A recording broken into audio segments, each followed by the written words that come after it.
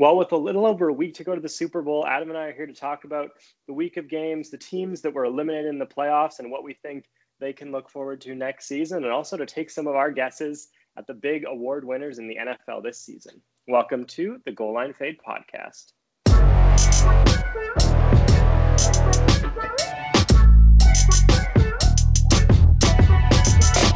So, the Super Bowl is next week, so we don't need to get into it right now. And I think that this special week that we have before the Super Bowl, we don't need to spend, speculating at this point. And honestly, I'd much rather talk about, some of the big news this week, talk about some of the teams that we saw get eliminated from the playoffs. And like you said, Daniel, what they can look forward to next year, or things that they need to focus on over the offseason. And then the award winners will be a fun way to cap off this episode. But I guess we'll talk about the championship games a little bit before we move on to all of that. And I have to say, Daniel, I was not expecting the Tampa Bay Buccaneers to be victorious. And that first game was far more exciting, in my opinion, than the second one. And there was a lot of things that confused me in that game. And I'm really curious to hear your thoughts. We didn't text too much about it on Sunday, but what did you think of that one? Yeah, it was the result I wanted, and I wasn't shy about saying that last week. And I don't really understand all the credit Tom Brady is getting. He threw 3 picks. 2 of them were 100% his fault. One of them, Mike Evans, on a drive, dropped 2 really ugly balls, and one of them was a pick. But it to me is just this continuing. You can't count Tom Brady out in the playoffs. But all that being said, Green Bay essentially chose to lose that game. What was it? Down 8 points with just a couple minutes left in the game on the Bucs 8-yard line, and elected to kick a field goal instead of going for it. That was one of the worst decisions I have ever seen by a good football team. You see bad teams make those calls all the time, but you have Aaron Rodgers and you're going up against Tom Brady. Like, you really think that if you don't convert right, Ben, that you're going to get another chance to touch the ball, and they ultimately didn't. That pass interference call, I heard the gripes. It was legit. You couldn't not call it. I saw a camera angle today from behind the play, and it was an egregious pass interference. But ultimately, I don't even think the Bucs would have needed that. The Packers shot themselves in the foot. They lost the game, and Tom Brady's on his way to his 10th Super Bowl. Yeah, so one thing that really stood out to me about that game was it wasn't necessarily even that last drive that the Packers lost the game on. Everyone wanted to focus on that last drive. The fact that they didn't go for it in the red zone. And also the pass interference or the holding call after, the refs had called a vastly different game than that previous to that last drive for the Buccaneers. But anyways, I think the game was ultimately lost in the trenches. And the Tampa Bay Buccaneers defensive line looked phenomenal. They sacked Rodgers 5 times, and that was the big difference. Tom Brady played terrible in the second half, threw 3 interceptions, right? 2 only were his fault, Daniel, and I would agree with you on that. But still, the Packers had 3 opportunities in the row where the Buccaneers drove down the field, turned the ball over via interception, and the Packers couldn't do anything with that. And so, quite honestly, I agree that Tom Brady's getting a lot of credit. I don't necessarily believe he deserves. That really was the Buccaneers' defensive line and their performance that won them that game. But I will say that the way that the Packers performed in the red zone on that last drive was disappointing. You have Devontae Adams, who is arguably the best red zone receiver and has been, at least for this year. He was dominating in the red zone, scoring over 14 touchdowns, if I remember correctly. I know that they went to him on first down and he kind of dropped a pass that was a little bit behind him intentionally. But anyways, I was just extremely surprised that they couldn't convert in the red zone. Anyways, just a weird series of events for the Packers. And then Aaron Rodgers coming out after and saying his future is uncertain with them. It was a really weird day all around for the Packers. But I'm not sure if you have any other thoughts on that game, Daniel, but the Bills and Chiefs game was another interesting one.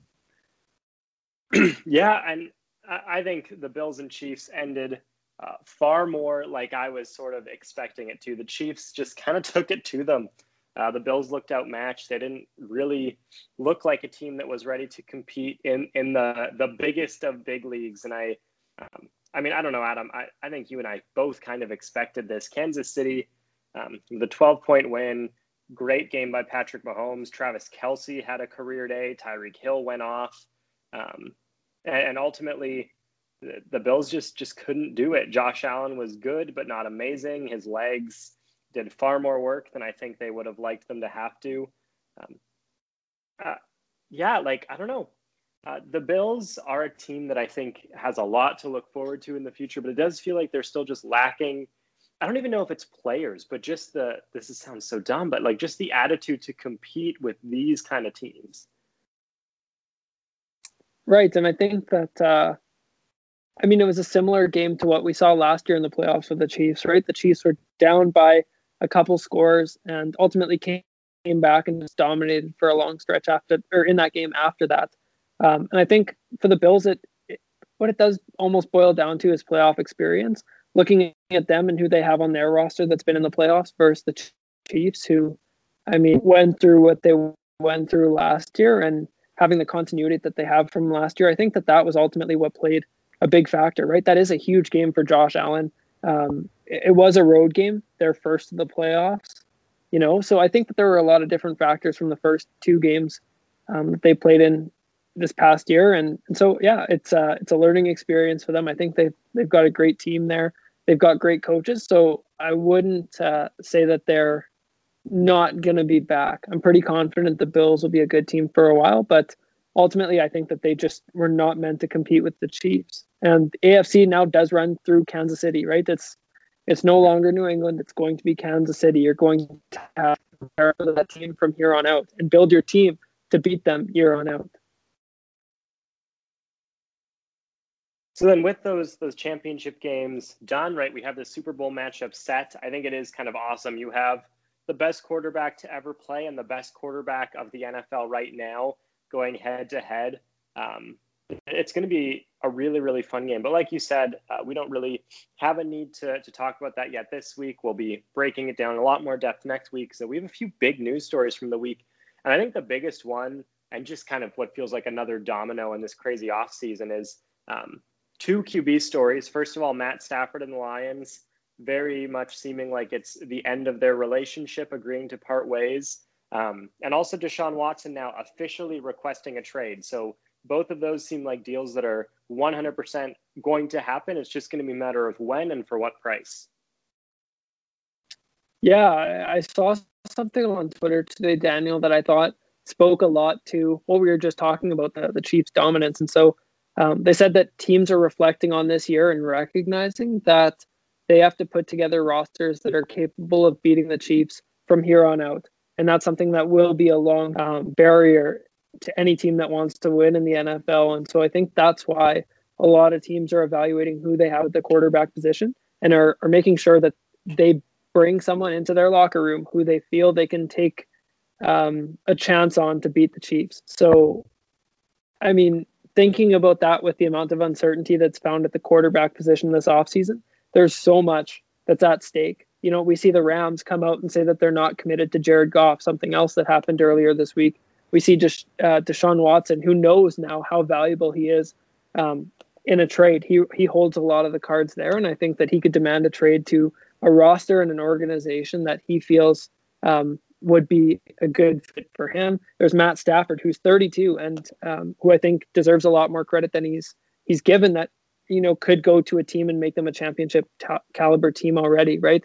Ben Roethlisberger saying he wants another shot with the Steelers, and he doesn't care about the money. It comes down to he wants to stay with the Steelers. So the quarterback position, Daniel, is going to be evaluated quite heavily by every team. And so, a long-time starter or a starter that maybe doesn't give a team a shot at beating the Chiefs, I think could be someone who we see getting,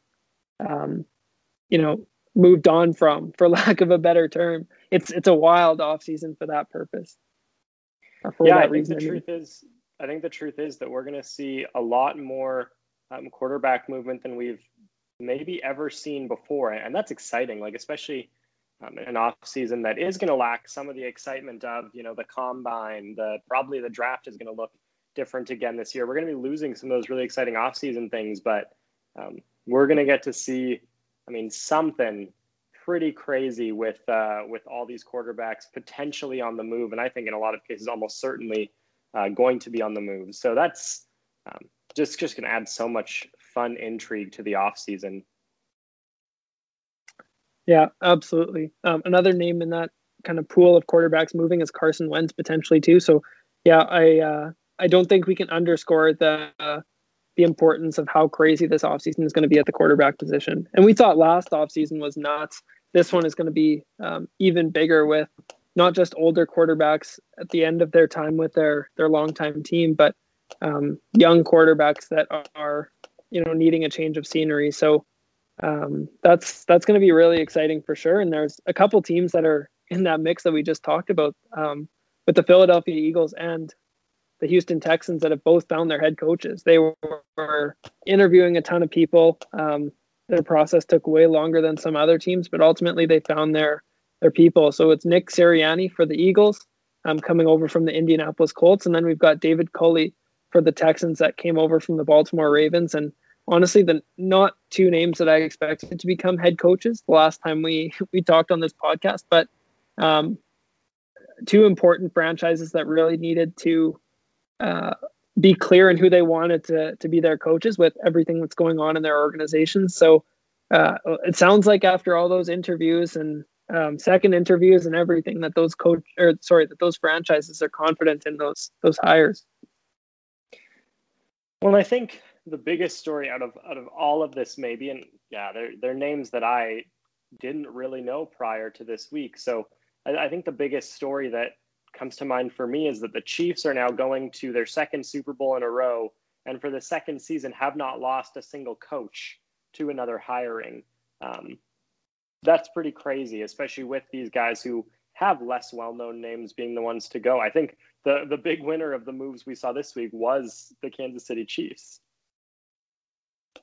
Yeah, and I would agree. And a big part of the hiring process is that you can't hire anyone, I believe, that's still actually in the NFL playoffs. So, I mean, Leslie Frazier was receiving second interviews for the Texans job as soon as the Buffalo Bills were eliminated from the playoffs. And Eric Bieniemy now has had 2 off seasons where he can't be interviewed until after the Super Bowl is over. And I know teams are eager to announce coaching hires, and are eager to to start working on the next season. Ultimately, I think it's a lack of patience in some cases for the Chiefs staff hasn't been picked on. So we'll see if they get any, if there's any coordinator movement or any, positional coach movement from the Chiefs. But quite honestly, Daniel, I think that continuity is one of the biggest winning factors in the NFL, and the Chiefs have had major success, large in part, I think, to that as well. For sure. So then, with those big stories out of the way, Adam, you and I kind of want to take some time, just every team that has been eliminated from the playoffs, just quickly, if we have any thoughts kind of as them going into the offseason or going forward.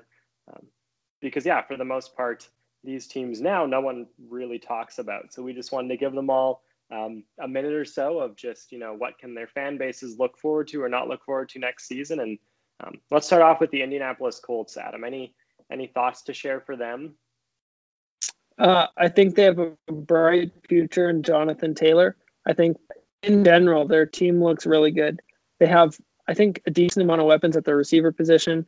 Their offense is very capable of succeeding. Their defense is very capable of succeeding. I think that their defense has the opportunity to step up, add a couple pieces in the offseason.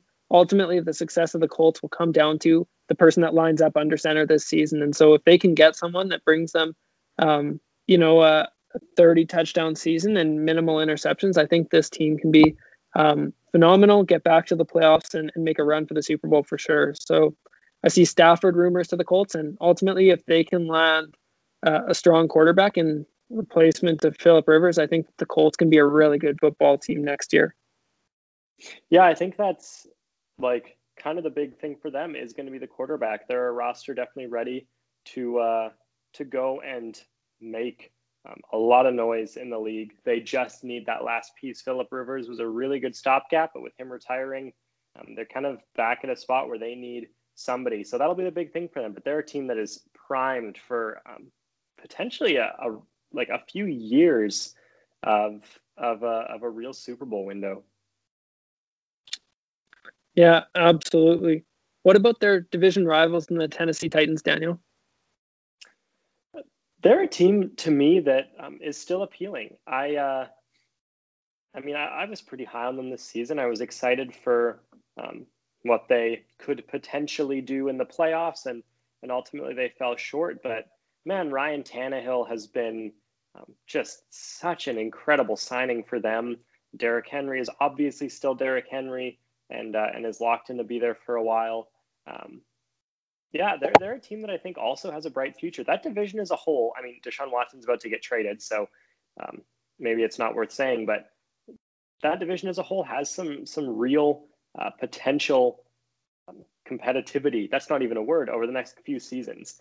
Tennessee is definitely going to be a real threat. I really do like what this division has going for it. They have good enough QB play, some good running backs, some decent defenses with the ability to be factors. And I think Tennessee, yeah, their defense wasn't by any means incredible this year, but I think that they're going to continue to be a team that is one that you have to really be watching.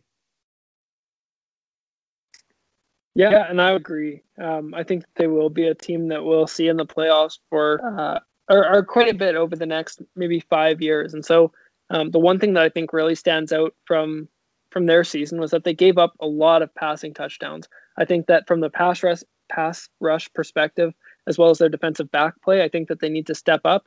That was once a point in strength for their defense, and now it's not anymore. I think that Mike Vrabel needs to make the changes there to strengthen that defense. And you're right, they've got Derrick Henry, who's playing phenomenal. They've got a play action offense that can score nice and quick, which is what you need when you're competing with the Chiefs. So I think for them, if they can spruce up their pass defense, not just in their defensive back play, but in the pass rush that they send after the quarterback, I think that they can also be a really strong team, and they've got the foundation that they need on the offensive side of the ball. So I put them as a contender that can definitely contend with the Chiefs over the next however many years. But the Steelers are a team I'm not as confident about, Daniel, and I'm not sure where you want to start with these guys, but they're a big question mark going into this offseason. Yeah, they feel like a team to me that that has some things to figure out. First of all, cap space will be one of them. We're going to see some cuts from this team for sure, as I think as we stand right now at the projected cap, they're currently sitting at almost 35 mil over. So they're definitely going to have to make some moves to deal with that, whether that's extending Ben or whatever that looks like. But yeah, we raved about this receiving core. They have weapons. And this defense is one of the best in the NFL, but Ben Roethlisberger is continuing to age. Juju Smith-Schuster, who I believe is a free agent, has been really kind of underwhelming since his early success. And ultimately they're a team that I think is going to have to get pretty creative with their money in order to continue to be competitive. But I think we've seen that these really dominant defenses are able to really carry teams. And I think Pittsburgh's might be the type that can really do that for them. Yeah, I would agree. I definitely think they need to continue to strengthen their defense through acquisitions in the offseason, whether the draft or free agency. But I think ultimately the number one thing that will allow this team to contend again would be a stronger running game. And James Conner is no longer the guy. Their offensive line needs to get younger and improve. So as far as I'm concerned, if the Steelers focus on their running game, both from the offensive line and from the running back position, I think that they'll have the opportunity to position themselves for success. But when you're dependent on the passing game and solely the passing game, that's never a good recipe, as we've seen, evidenced quite a bit through the last 10 years. You need the ability to be multidimensional and not focused on one thing. So anyways, I say that that's the recipe for the Steelers to continue to contend. I'm confident in them. I think with Big Ben back, if he does come back and if he does reduce the size of his contract, I think that they will have the ability to compete again. But that's a big asterisk. They really need that running game to be successful. So then we have 3 teams on the list coming up now that I think kind of for me, they all sort of fall into the same category. So I'll just kind of talk about them broadly, and then Adam, if you want to add anything more specific. But with Baltimore, Cleveland, and Buffalo, I see 3 teams that are primed for potentially years of being top tier threats in the NFL. The AFC is just so strong right now. Baltimore obviously has Lamar Jackson, who, even with all my criticism, is still a very good quarterback who will continue to develop. And he alone is capable of doing a lot of damage. Cleveland is really starting to be on the upswing. If Baker can develop a little bit further, they're going to be a really scary team. Nick Chubb is incredible, and they have some good weapons there as well, although Beckham will be coming back and that. And Buffalo, obviously, a good football team, I think just needs to age, mature, get some stuff together, keep the core unit of that team, and try to find success before they pay Josh Allen. Yeah, and I agree. Out of those three teams, I think that Buffalo has the most optimism. I think that they do have a really good roster, and they're just a few pieces away from, really contending with a team like the Chiefs. But we saw what they're capable of doing and the teams that they're capable of beating. And so I think that, I completely agree with what you're saying, and think the Bills provide a great opportunity or have a great opportunity this offseason to get the pieces that they need in order to surpass the Chiefs. But I'm going to, the next three teams, Daniel, I'm going to take a similar snippet to what you did and say Washington, Chicago, and the LA Rams, in my opinion, all have a very similar situation as far as what they need to approach in the offseason, and that is the quarterback position. Washington, I don't know if Alex Smith is going to cut it for you. We know Dwayne Haskins isn't there anymore. They do need to find someone who can function in that offense. We saw what Taylor Heineke could do with this roster in the playoffs against a good Buccaneers defense. And so if they have someone that can fill that gap for 17 weeks of the year, who knows what that team is capable of, especially in a division that is that bad or has been that bad. The Chicago Bears, we know Mitch isn't the answer anymore. If you want to compete with the Packers, if you want to compete with the Vikings and maybe even the Lions, you're going to have to get someone behind center who is capable of making the plays that you need consistently, not just 1 or 2 weeks of the year. So that's a big issue for them. And then the Rams are not committed to Jared Goff. So if they feel that that's not the answer, if that's not who's going to lift them up past the Seahawks and the Cardinals in that division constantly, then they're going to have to go somewhere else. So other people may not think that's the same focus for the Rams, but I mean, I think it's clear the way that they're talking about their offseason right now that the quarterback position is the biggest issue.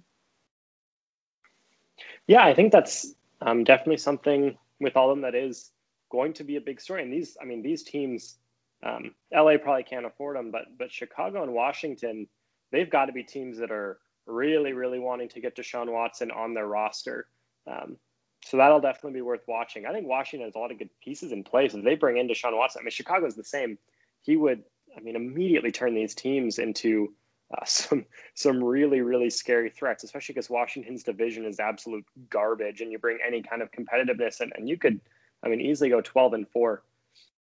So then three last teams, all three of which I think are, they're teams that at least up till now were always defined by their quarterback. And so starting with Seattle, as long as Russell Wilson is there, I feel like I don't need to say anything else. Russell Wilson can win you 10 games all on his own. If he gets any help, you'll get 12 wins. You'll be a Super Bowl threat. He's just that good. Russell Wilson is hitting a peak in his career. He's a Hall of Famer. I'm sure in 5 years we'll be talking about him as one of the best to ever do it. And I think that's kind of all you need to know for Seattle. Yeah, I think another thing for Seattle is that they need to really build their offensive line. That's one area for them that's struggling, and they need to be better at running the ball. They need to be better at protecting Russell Wilson and giving him that time to stand back there and make plays, right? DK can get open down the field quite constantly or quite a bit. And so I have confidence in them that if they have an offensive line and if they put a really good line in front of Russell Wilson, that this team would actually have beat the Rams and potentially made a run in the NFC. So I think that is a huge difference maker for them. But when it comes to the Saints and the Packers, Daniel, I have to say that it's going to be finding stability in their quarterback position. I think that they both have really strong rosters overall and rosters that can compete and get them far, especially in the NFC, which is a bit more wide open than the AFC. Quarterback stability. At this point in time, it's basically the motto of the league, but having a good quarterback is going to help you win a lot of the time. And so for the Saints, they need to find a replacement for Drew Brees if he's gone. For the Packers, they need to either keep Aaron Rodgers or find someone that's capable of delivering to the same caliber that he is. So not sure if you feel the same, but those are huge focuses for those teams this offseason. Yeah, and I think the odds of Aaron Rodgers not being with the Packers next year are incredibly, incredibly low. I'm not saying it won't happen, but I feel like the odds of them being dumb enough to move on after the season he had, and they've talked like that's definitely not an option. Yeah, for the Saints, this is interesting. I don't think Jameis Winston is the answer. I don't think Taysom Hill is the answer, unless maybe he is. I've seen some things from him that are encouraging, but they're a team that might have just plummeted from Super Bowl threat to can they even win their division again? I think both of them have a lot of work to do. Green Bay has some questions to answer after losing to Tampa Bay, who I am very willing to acknowledge was not the better football team. And the Saints, they need a quarterback now, like you said, and that's still forever will be the most important position in professional football, so that just cannot be understated.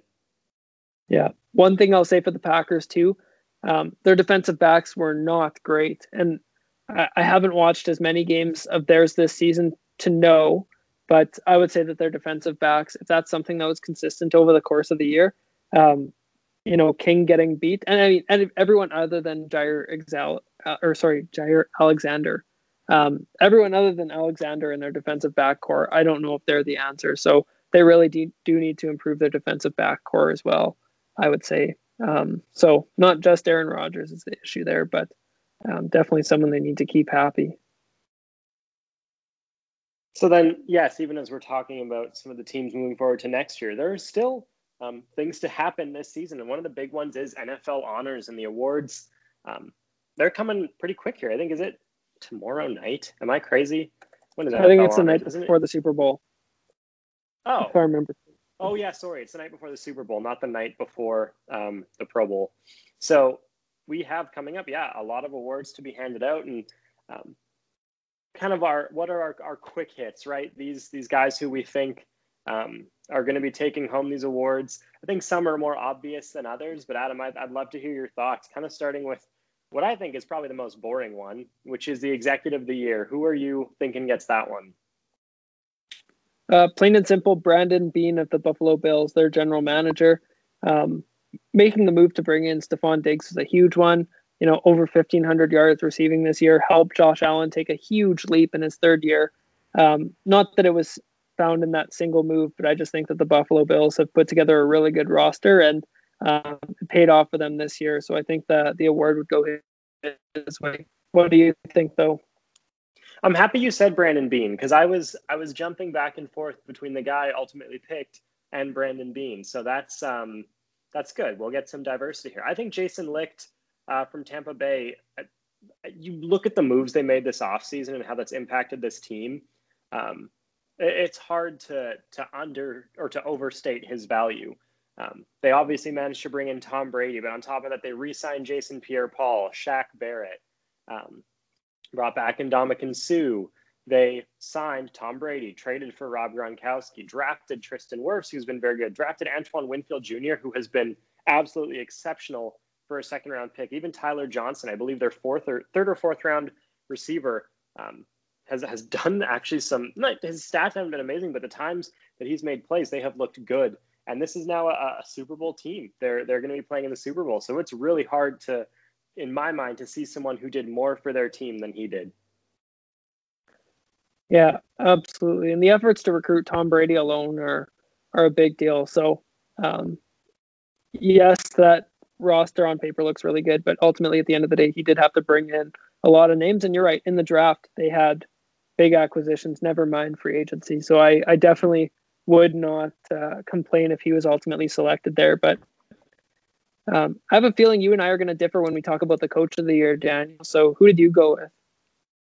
This one is really hard for me. Coach of the Year is always really hard because is it the coach who took a horrible roster and did his best with it? Is it a coach who kind of took the pieces and put them together and, maybe earned the team a few more wins than they would have had otherwise? But it's hard to know exactly kind of what the standard is. But one that I'm leaning towards, and I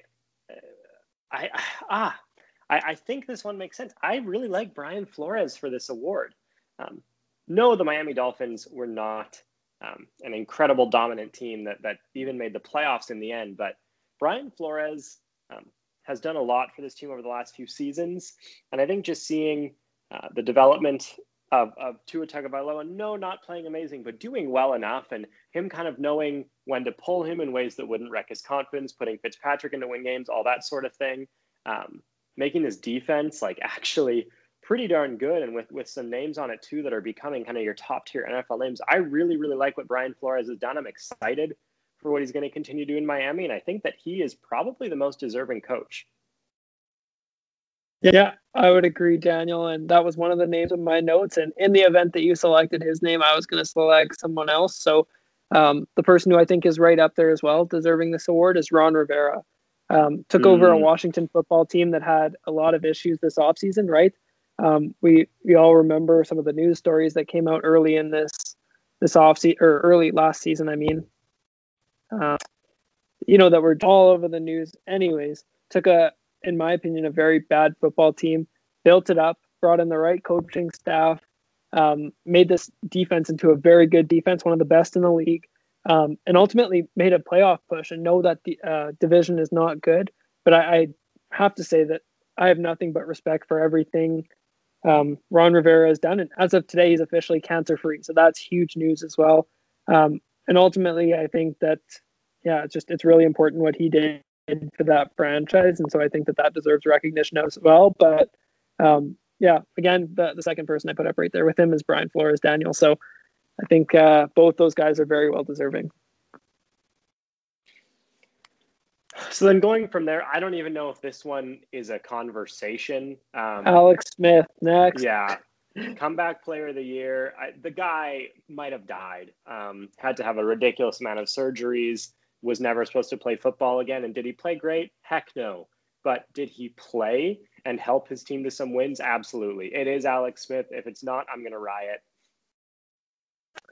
Yeah, exactly. Some other names that would be thrown in the ring in years where Alex Smith didn't do what he did was, maybe Ben Roethlisberger. That would be another name that I'd be okay being in that same sort of pool, especially with how well he played over the course of the year. But definitely agree that it's Alex Smith this year, and there's no debate. When it comes to the rookie of the year, Daniel, who are your offensive and defensive rookies of the year, right? I'm gonna ask that question, and then I'm gonna go on a spiel here. We know offensive is either a debate between Justin Herbert or Justin Jefferson, and then we know defensive is generally Chase Young with, maybe Antoine Winfield Jr. in that conversation as well, but ultimately, which of those two guys on offense did you pick, and did you pick Chase Young on defense? Yeah, so here's always my frustration. Awards are very QB heavy, and I do not want to in any way minimize what Justin Herbert did this season. Like, one of the best rookie performances I can ever remember. He only played in 15 games, threw 31 touchdowns, 4,300 yards. Dude was exceptional. The reason, though, that I lean to Justin Jefferson is that, yes, Justin Herbert had an amazing season for a rookie QB. Justin Jefferson just had an amazing season, period, for any receiver. Rookies, veterans, doesn't matter. 88 catches, 1,400 yards, 7 touchdowns as functionally the number 2 receiver in an offense. That's special. I am so high on Justin Jefferson. I think he deserves this award. I think Minnesota Vikings fans should just realize that they have had a ridiculous wealth of receiver talent over the last 20 years, but especially over the last few. And that essentially Stephon Diggs for Justin Jefferson trade, I think they might have won, or we'll see in the next few years that they may have ultimately won. From a cost perspective, I think that they're definitely winning at this point in time. But yeah, I agree. I also sided with Justin Jefferson. I think having 1,400 yards as a rookie, surpassing Randy Moss, I believe, for the rookie record for a receiver, if I remember correctly, that's a huge deal. And so Justin Herbert coming in, playing the way he did is great. He is in a bit more of an established offense, right? Having a guy like Keenan Allen as your number 1 receiver is a big deal. And not that Kirk Cousins isn't a great quarterback, but he is sort of, middle of the pack. And Justin Jefferson put up the numbers that he did. He was absolutely phenomenal. The fact that he's, ahead of Devontae Adams when it comes to receiving yards and 7 yards behind DeAndre Hopkins, That's outstanding numbers for a receiver in general, never mind a rookie. So I sided with him as well, Daniel. As for defense, yeah, Chase Young just feels really easy. 7.5 sacks is by no means crazy, but he was disruptive. We saw a lot of clips of head coaches just praising him in post games. Yeah, he's going to be a great player for Washington. Jeremy Chin is another name you hadn't mentioned that is probably going to get some talk for that award, but I think not giving it to Chase Young would solely be trying to not go with the obvious guy, which is just not a fair way to give awards. So I just have to go with him. Yeah, I would agree. And I think that Washington's ability to turn around their defense like that in one season was phenomenal too. And I think that Chase Young was sort of the face of that. So I think that he receives the benefit largely because of his performance, but I think partially even because he was such a prominent player in that defensive transformation. So I think that's why you have to give him that award for sure. But removing the rookie tag from both of those awards that we were just talking about and going to defensive player of the year and offensive player of the year, Daniel, who are the two guys that you decided to give the awards to for those categories? Oh, yeah, this is kind of where things, one of them feels profoundly obvious to me. Defensive player of the year. Aaron Donald, I think, is really entering the conversation of best defensive player ever at any position. Year in and year out, he is the best defensive player in the league. And I feel like the only reason he might not win this award is because he's going to get the poor Bill Belichick syndrome, where you are just the best every year. So people kind of stop wanting to vote for you. But yeah, Aaron Donald is just ridiculous. He does things no one his size should be able to do. He can play pretty much any position along the line effectively, and he produces. So that one feels obvious to me. Offensive player of the year. I really want to see Derrick Henry get it. I would love it to not be a QB award. That would make me really happy because MVP, we all know, is going to go to a QB. So I think this one would make sense. I think, was it back in 2015 when Peyton went absolutely off, and I think Peyton got MVP, and I think Adrian Peterson got Offensive Player of the Year, and he had a ridiculous season that year. I think that was 2013. 2013, yes. Sorry. So I would love to see that happen again. Same deal. Give MVP to whichever quarterback it's going to be, and then let's go Offensive Player of the Year for Derrick Henry. And you know what? I don't have any differing opinion when it comes to those two, actually. So Aaron Donald, I feel, is a relatively obvious choice. I think TJ Watt might be in that conversation as well. But Aaron Donald, again, a very prominent figure in that LA Rams defense that was one of the best in the league. Similar to Chase Young with the Washington football team. You know, when you're the face of that defense and that defense is as good as it is, you're going to get a lot of recognition for your role in it. And so I think Aaron Donald will definitely capture that award. When it comes to the Offensive Player of the Year, this one was really tough. Travis Kelce was another name that was quite intriguing, having over 1,400 yards as a tight end and being second in the league behind Stephon Diggs only in receiving yards was very impressive and something I think that needs to be pointed out for sure. So if he wins the award, I won't be disappointed. But Derrick Henry had over 2,000 yards rushing. We know how hard that is to do. So I think that, like you said, Daniel, he's not going to be MVP, but I think that he is ultimately deserving of the Offensive Player of the Year. 2,000 yards is not something that's easy to do. And only 8 people now have ever done it over the course of the NFL history, or over the course of NFL history. So as far as I'm concerned, that can't go unnoticed. So then moving on to the big one, right? NFL MVP. This award felt like it just went through some like crazy roller coasters this season. Every 4 weeks, kind of, it felt like the favorite had shifted to someone else. But I'm going to be honest. I think in the end, one name stands above the rest as the obvious pick. I will leave that veiled and let you give yours and see if we agree on this. Sounds good. Well, one thing I'm going to say is that the player that seemed most obvious to get this early in the season was Russell Wilson. Never received an MVP vote in his career up to this point. And I remember making the comment that it's Russell Wilson's MVP award to lose. And he most certainly did that. And he lost to, in my opinion, he lost that to Aaron Rodgers. Aaron Rodgers had a phenomenal season, and say what you will about Patrick Mahomes, but Aaron Rodgers, didn't get a whole lot more talent in the offseason. And we talked about that last year, how they needed weapons in order to be more effective. They didn't get any more weapons. Aaron Rodgers continued to make his receivers in Green Bay look outstanding when they definitely aren't. I think if there's one thing we learned about the Packers offense this past week, it's that Allen Lazard has no idea what he's doing. Devontae Adams is a stud in that offense, but everyone else is a pedestrian. And he ultimately deserves MVP for everything that he did with those players that he has around him. Yeah, I'm with you, and I'm going to make the statistical case for it because I think the stats really leave no other options. Aaron Rodgers was 7th in passing yards this season, and that is the worst statistic that he has. He wasn't even top 10 in pass attempts too, which is worth noting. But first in passing touchdowns, 8 ahead of the next best guy, 10 ahead of Patrick Mahomes. First in QB rating with a 121.5. That is ridiculously high. First in completion percentage at 70.7. And let's see, how many interceptions did Aaron Rodgers throw this season? Because that's kind of something Aaron Rodgers is amazing at. Oh yeah, only 5 the entire dang season. Just insane. I hate Aaron Rodgers so much, but he had the best season of his career. He had the best season in the NFL this year, and there is nobody else who can even come close to beating him out for this award.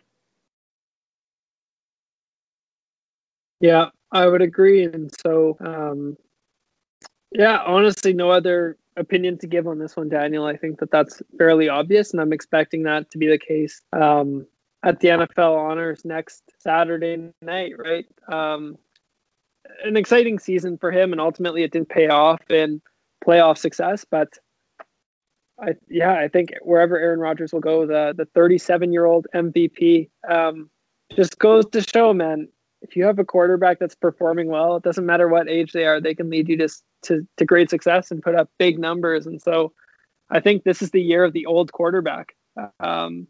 Maybe I shouldn't say that before Tom Brady wins the Super Bowl, but if he does, I think it's underrated having a quarterback older than 35. I'm calling you out, Matt Ryan. Also worth noting is that Aaron Rodgers actually had 3 rushing touchdowns as well, like total touchdowns of 51, just insane.